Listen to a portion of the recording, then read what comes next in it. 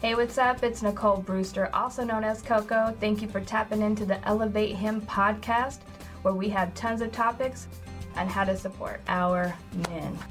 My name is Nicole Brewster, also known as Coco. I moved around when I was younger, but I'm originally from Portland, Oregon, and my dad was in the military. My mom was just kind of doing her thing, and I spent some time in Florida and school, and my grandma was down there, so I would work for her little restaurant and just kind of got acclimated to a lot of culture and everything. And after a while I moved back to Oregon and did junior high and high school, and just really been out here, kind of planted my feet. And I have 3 kids. I have a son and 2 girls. And, I'm just really passionate about a lot of things, and humanity is one of them. And just, I have a big heart, so I love to give back. I love to spend time, in the community. And, I started Elevate Him. It was kind of an idea at first. And what had happened was my brother ended up committing suicide, and it really flipped my whole world upside down. So it was really hard to understand to that magnitude of death and why, and I was just left with a lot of uncertainty. Did I miss something? Was he needing help, and how could I not see anything like that?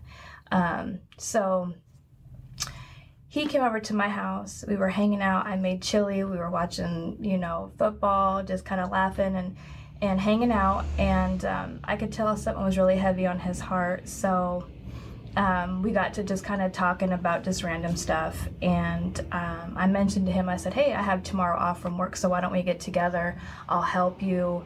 At this point he wanted to go down to the courthouse to just establish some parenting time, some visitation with his kids. And so I was like, yeah, I can totally help you with that. Let's meet up tomorrow. So tomorrow comes, and I'm on the phone with one of my friends, and my other friend was calling, and I just kind of muted the call, and she called back again, and I'm like, this isn't right. So I hit her up. She's like, you need to get over here. And I'm like, what's wrong? And she's like, I can't tell you, just get over here. And at this point I'm just kind of like, first thought was my brother, something happened. And I remember at the time, it was kind of a rock, paper, scissors with me and my boyfriend at the time. And we were going to go over to my brother's house. Well, he went over there first because he was like, hey, I'm getting the same phone call. I'll go check things out. He goes over to my brother's house, which is a couple blocks away. And when he came back to the house, he would not get out of the car. And I just had this gut-wrenching feeling that something had happened. And I kept banging on the door, get out the car, get out the car. He just was bawling, and I knew something was up. So he gets out the car and he just says he was sorry. I drove over there. Come to find out, my brother took his life. So we didn't even get a chance to meet up and fulfill those plans and get things done. My life, I felt like I left with him. And it was very, very emotional. I had to tell my family, so it was very, very raw. So kind of speeding up a little bit, this time had passed, and I always wanted to do something with his stuff, and I didn't know what to do. And any time it'd become summertime, we would have a garage sale, I could not let go of his stuff. There was just no way. I hung on. And I finally went to a support group and wanted to just kind of see how to start the healing process. And when I went to my first support group, I shared, and I felt the abundance of love and support that everybody knew at that time what it was like to lose somebody by suicide. And so I felt validated. I felt supported in, the pain and the grieving that I was in, and where I was at with that the director came up to me and she said, you just have something very special about you. And, would you be willing to facilitate the first support group in Washington County? And so I thought about it like, man, this is my first time even talking about this, let alone, being told that I would be good at facilitating it. I was still in a lot of pain. So I did take the ball and I ran with it. I started my own group in Washington County. There'd be days where we would have, maybe 2 people show up, and there'd be days we had 12. And there wasn't a time that went by that you don't feel this pain every single time. Every month I would go home and cry for not only my grieving, but just other people and losing their loved one the same way. So it took a lot of time, but I realized that healing people healed myself.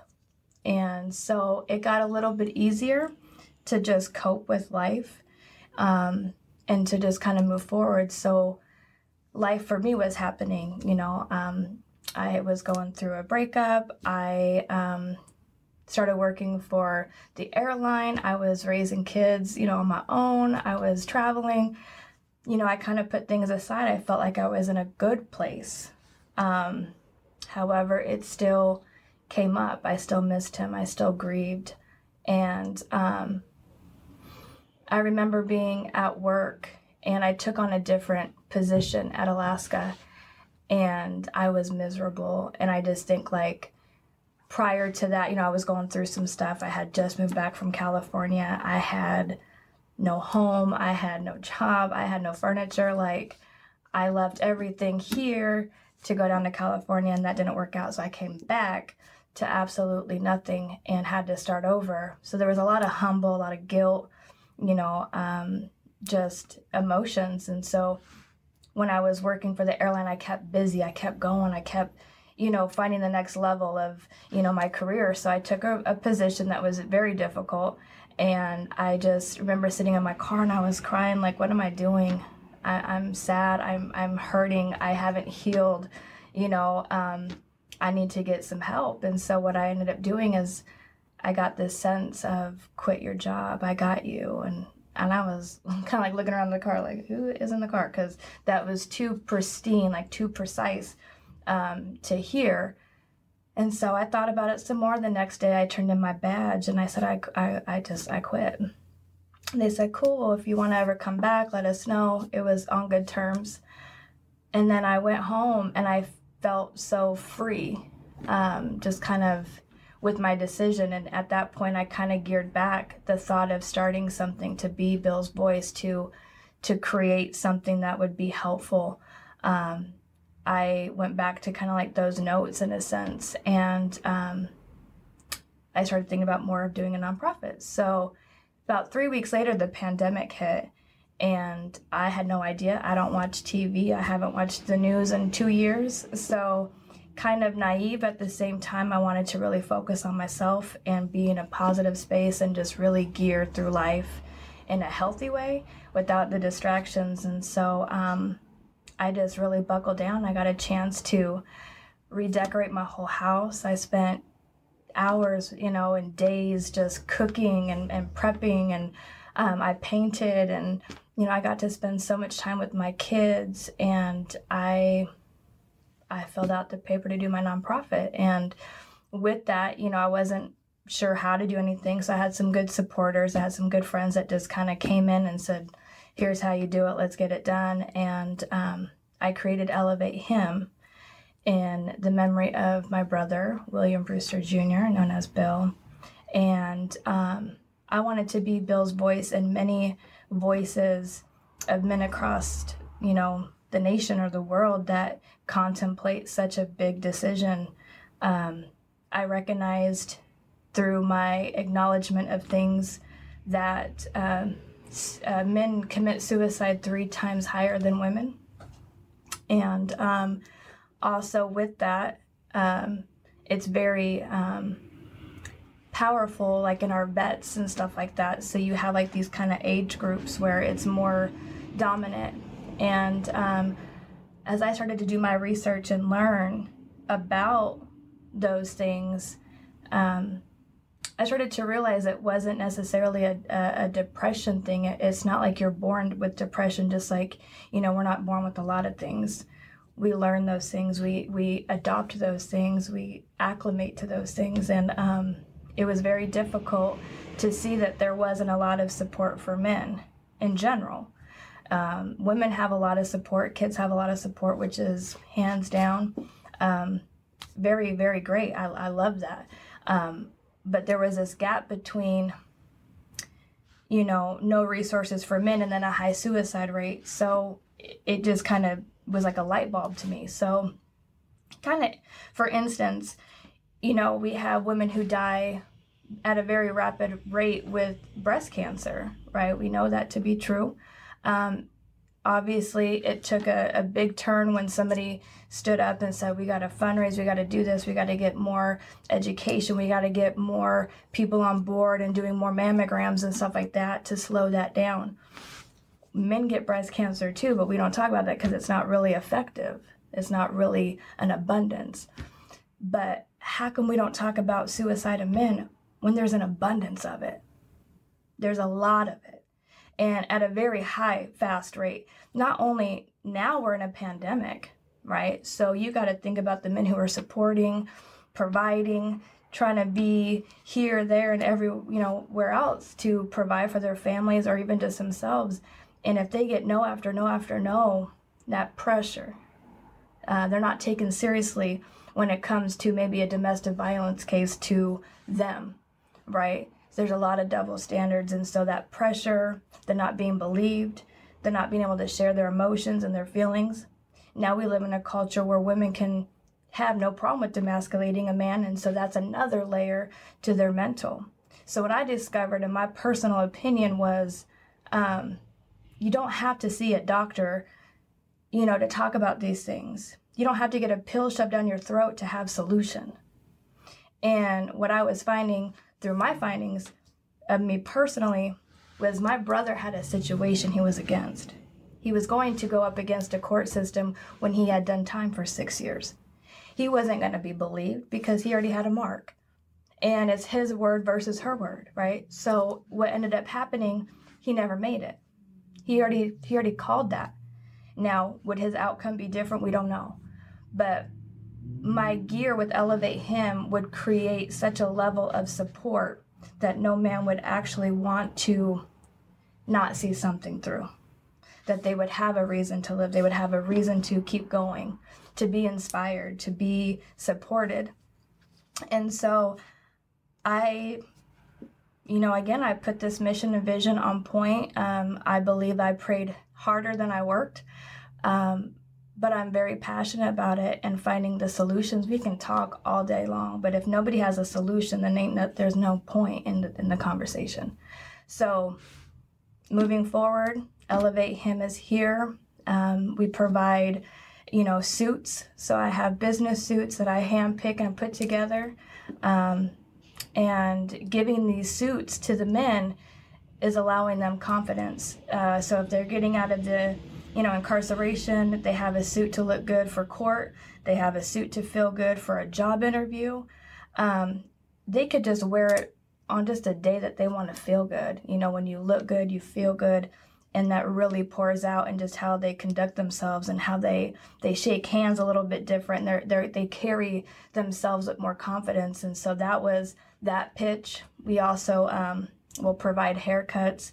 It goes hand in hand, I know a lot of people want to volunteer, and these will be the places that we could use that.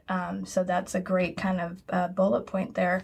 We also have men's groups.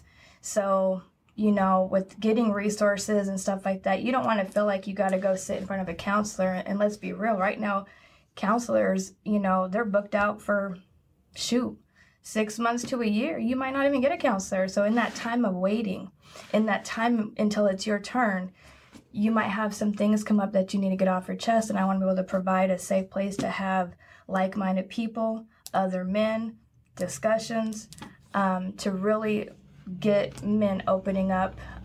Closed mouths don't get fed, so we got to really gear that and push that taboo out that, it's weak if you don't, if you talk about stuff. I think that's crazy. I think the strongest are the ones that come through with the testimony. It's powerful to share your story. It's powerful because you don't know who it's going to help. And it could help one person, and that's still okay. So we have that to offer. Again, I've linked up with a lot of people in the community, different organizations, Goodwill, Human Being, Unitas Credit Union, just some of the businesses, K&D Flagging Service, GLIS Staffing Services for Jobs. Those are just some of my sponsors. So we got a community full of people, full of other businesses, full of other resources. So why can't we come together and let men feel like they have something to support them and be of a resource? So I'm getting a lot of connections, a lot of people coming forward. And what I really do love too is I'm seeing the women. The women are coming up and saying, hey, wow, you are inspiring me. How can I help? You know, you make me want to be a better wife or a better person, and understanding that I can let go of my pain and I can turn it into power, because I don't want to lose this script on I'm a female too. I went through a really bad divorce. I went through, you know, the games. I was left for somebody else. I was left heartbroken. I came back to nothing, and that person was okay. So when I talk about pain and being a female, I'm not saying that women have not gone through some stuff because of men. I want to make that really, really clear, because I do very much relate to that. But what I want to encourage is, if there is a woman out there that is hurting because of a man, we got to heal. We got to get through that pain. We got to get some people together to help you through that, so you're not jaded, you're not crippled by wanting to love again. Because that's my goal. You know, my goal is to have that. And eventually, when the time is right, we just, like I said, we got to come together and heal.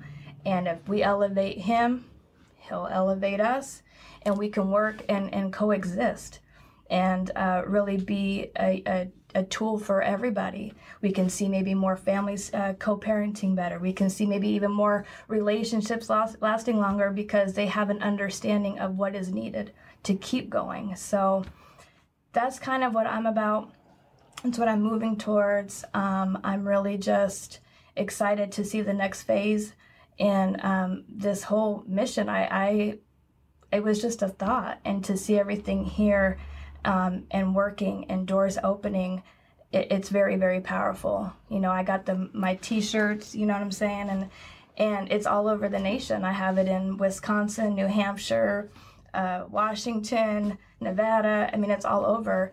I even have an actor, Leon Robinson, wearing it, which is huge. He doesn't know me, you know, on a personal, like, major level. We had some connections before in the past. He's a super cool dude.